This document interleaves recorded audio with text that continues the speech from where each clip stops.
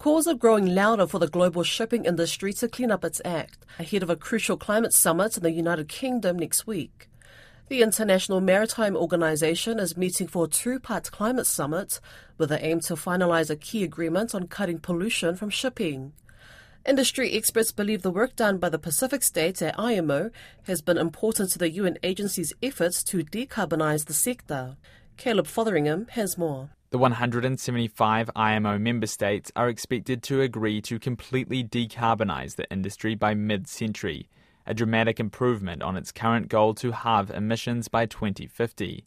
However, the six-pack, a term coined to refer to 6 Pacific Island countries at the IMO in 2015, are asking for a more ambitious target for the industry to align itself with the 1.5-degree Paris Agreement goal.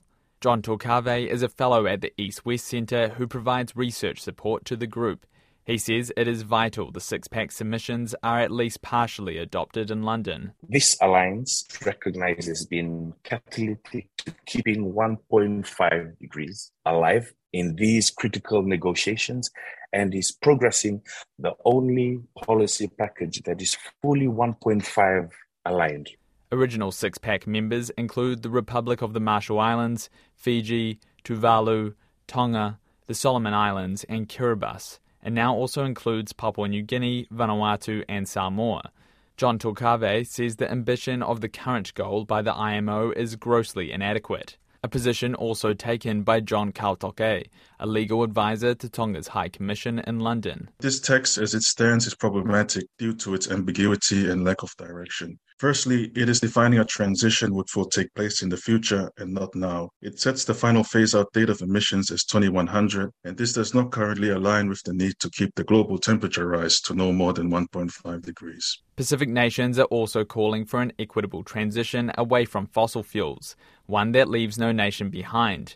Shipping expert Dr. Alison Shaw from University College London says an equitable transition acknowledges the burden of climate change mitigation is unequal.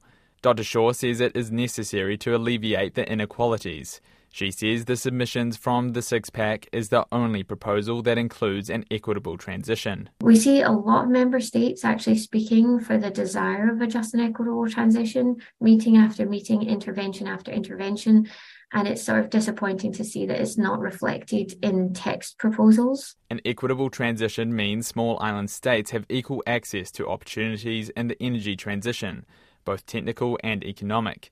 But Dr. Shaw says the most important part of an equitable transition is about limiting temperature rise. One element of an equitable transition that's often overlooked by those who are new to the concept, including IMO delegates, is that it entirely hinges on a 1.5 aligned reduction ambition, because anything less simply opens the door to increased impacts on climate vulnerable countries. The group of Pacific Island nations are also calling for a fuel levy, starting at $100 for every tonne of greenhouse emissions from ships.